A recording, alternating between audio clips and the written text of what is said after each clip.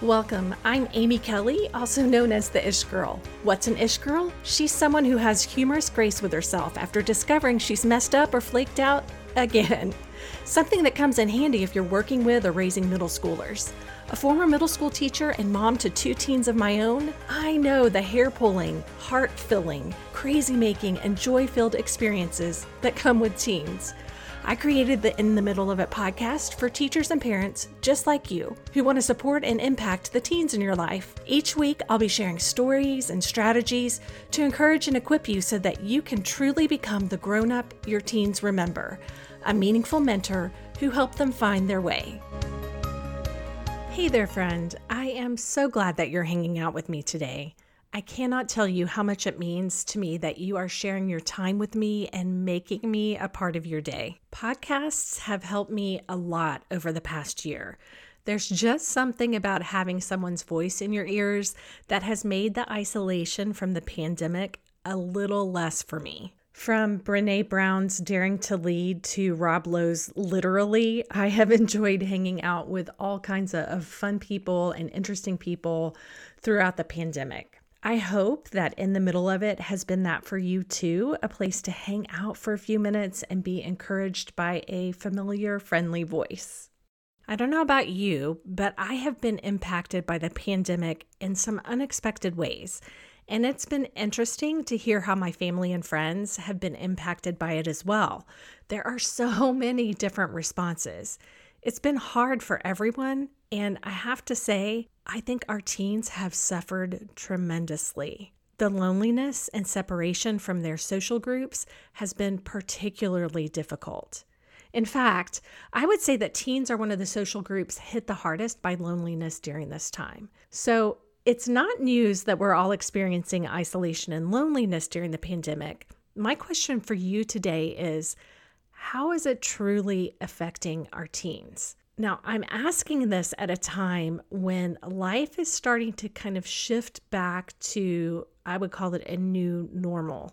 Some places have businesses and other places that are opening up for the first time since the whole thing started. Other places are still in lockdown. So we're all kind of in a different spot, but we can see the light at the end of the tunnel. And because of that, I think we have a little bit more bandwidth and ability to step back and have a little bit more perspective on how this has all affected us. So again, my question is, how has it truly affected our teens? How is it continuing to affect them? Now, developmentally, we know that social networks are crucial for our teens. And who am I kidding? They're important for all of us, right? Which means that it can be a challenge to be there for our teens right now because we're experiencing isolation and loneliness as well. In fact, in one article that I looked at, and I've shared this in the show notes at theishgirl.com/EP120, half of the adults that were polled said that their mental health has suffered through the pandemic. Half. That is a lot. So here we are trying to manage all our responsibilities while we're experiencing the same struggles as our teens. And as the adults, we're responsible for a lot of things that have to happen regardless of how we feel.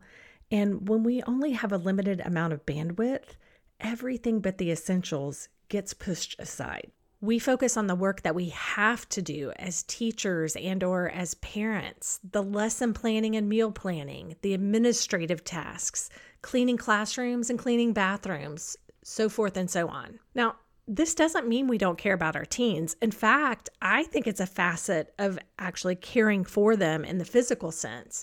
But taking care of all the external things can distract us from attending to their internal emotional needs. Please know that I am talking about this as much for me as I am for you. With all that has happened over the past year, I know I've gone through seasons, whether it's days, weeks, or even months, where it has felt like all I can do is keep up with keeping groceries in the fridge and the kitchen clean, and even that was iffy sometimes. And what I know about my teens, and yours too, I'm betting, is that even though it can feel challenging and some days even impossible to show up for them, we do need to check in on them.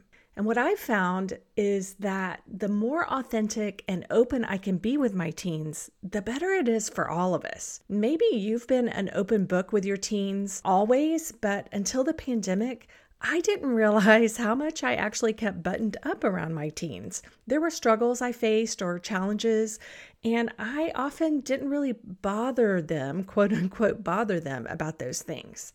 But with the pandemic, not only have we all been up underneath each other here at home, but I also haven't had the bandwidth to keep things compartmentalized, which probably wasn't that healthy to begin with. So yay me for personal growth, I guess. Anywho, warts and all, it is imperative that we check in with our teens. And here's why. One study that I looked at indicates that teens and young adults are among the hardest hit by the pandemic socially.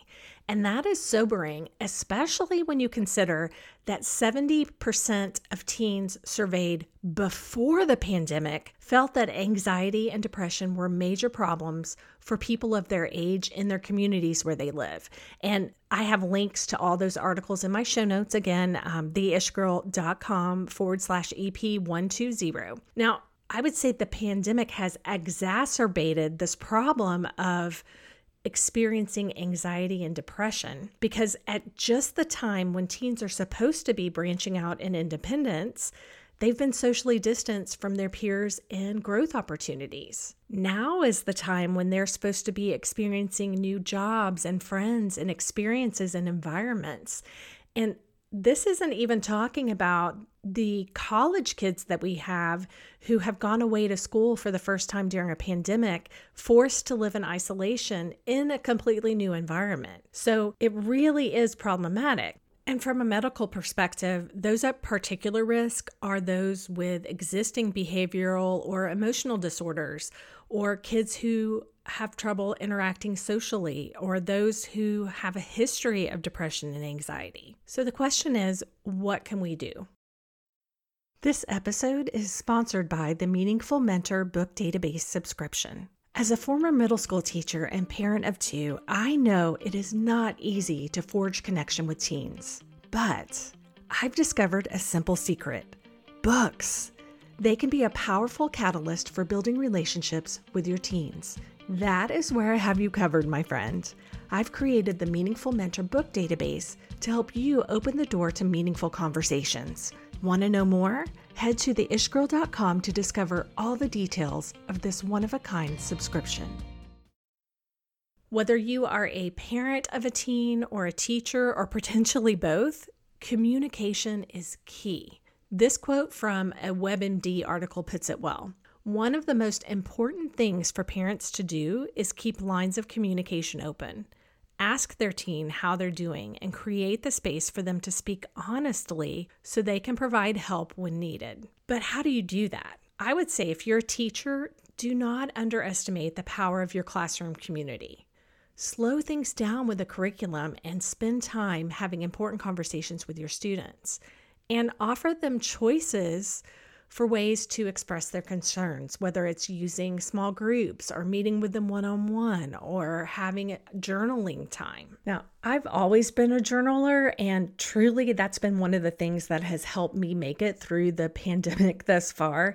I have several really great notebooks that are personalized that make me super happy. If you have been with me for a while, you guys know I am a freak about fun school supplies. Anyway, journaling for me is very cathartic, and I think it can be that way for kids too, but it doesn't have to be limited to a pen and paper. And our kids know this better than anybody else. You can use an app on your phone like Notes, or you can do it in a web browser, or just keep a file Doogie Howser style on the computer.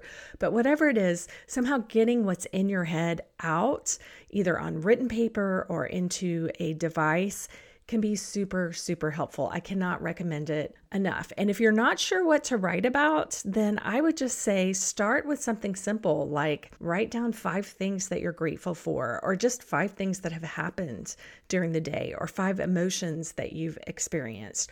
Whatever it is, just getting yourself started in the habit of it, again, is super powerful. Okay, now I'll get off of my journaling soapbox. Okay, and then also As a parent, I would say prioritize important conversations with your kids.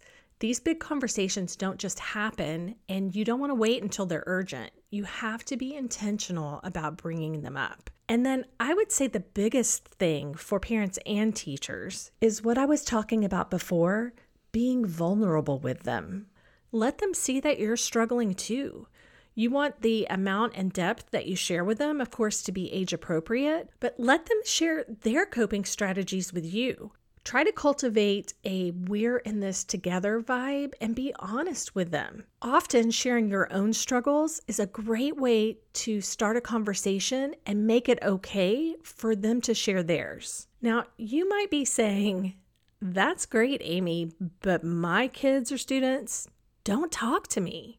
Now, I understand that completely, and here is something that I have found to be a great springboard for these kinds of conversations. And I think if you've been with me for a while, you know exactly what I'm going to say here.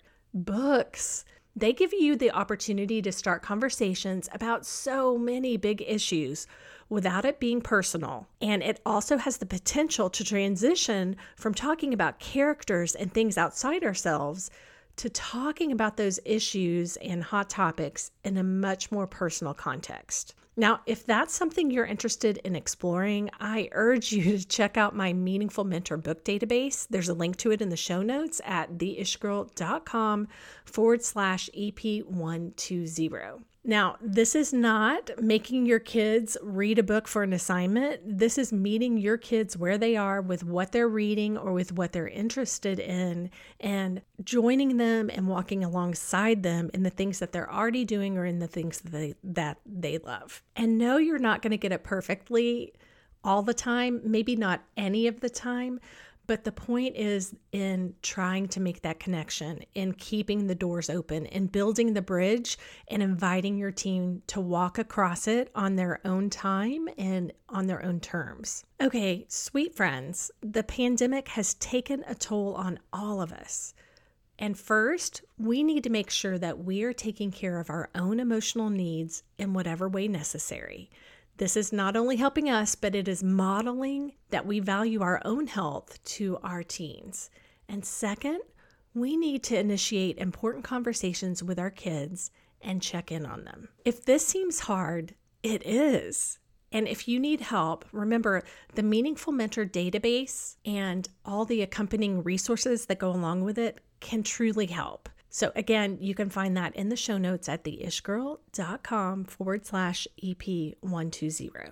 And I would also love for you to become one of my people by joining my email community. I share things in my weekly emails that I don't share anywhere else that have to do with our teens and connecting with them and the best ways to do that. Okay, friends, thank you again for hanging out with me. I hope that this has encouraged you and supported you in some way. And if it has, I would love to hear from you about it. You can find me on Facebook or on Instagram, and I would love for you to share what has been most helpful about this episode there. Okay, from an Ish girl who is holding on for dear life until I can go to a live in-person musical event or concert, I am so grateful to be in the middle of it together.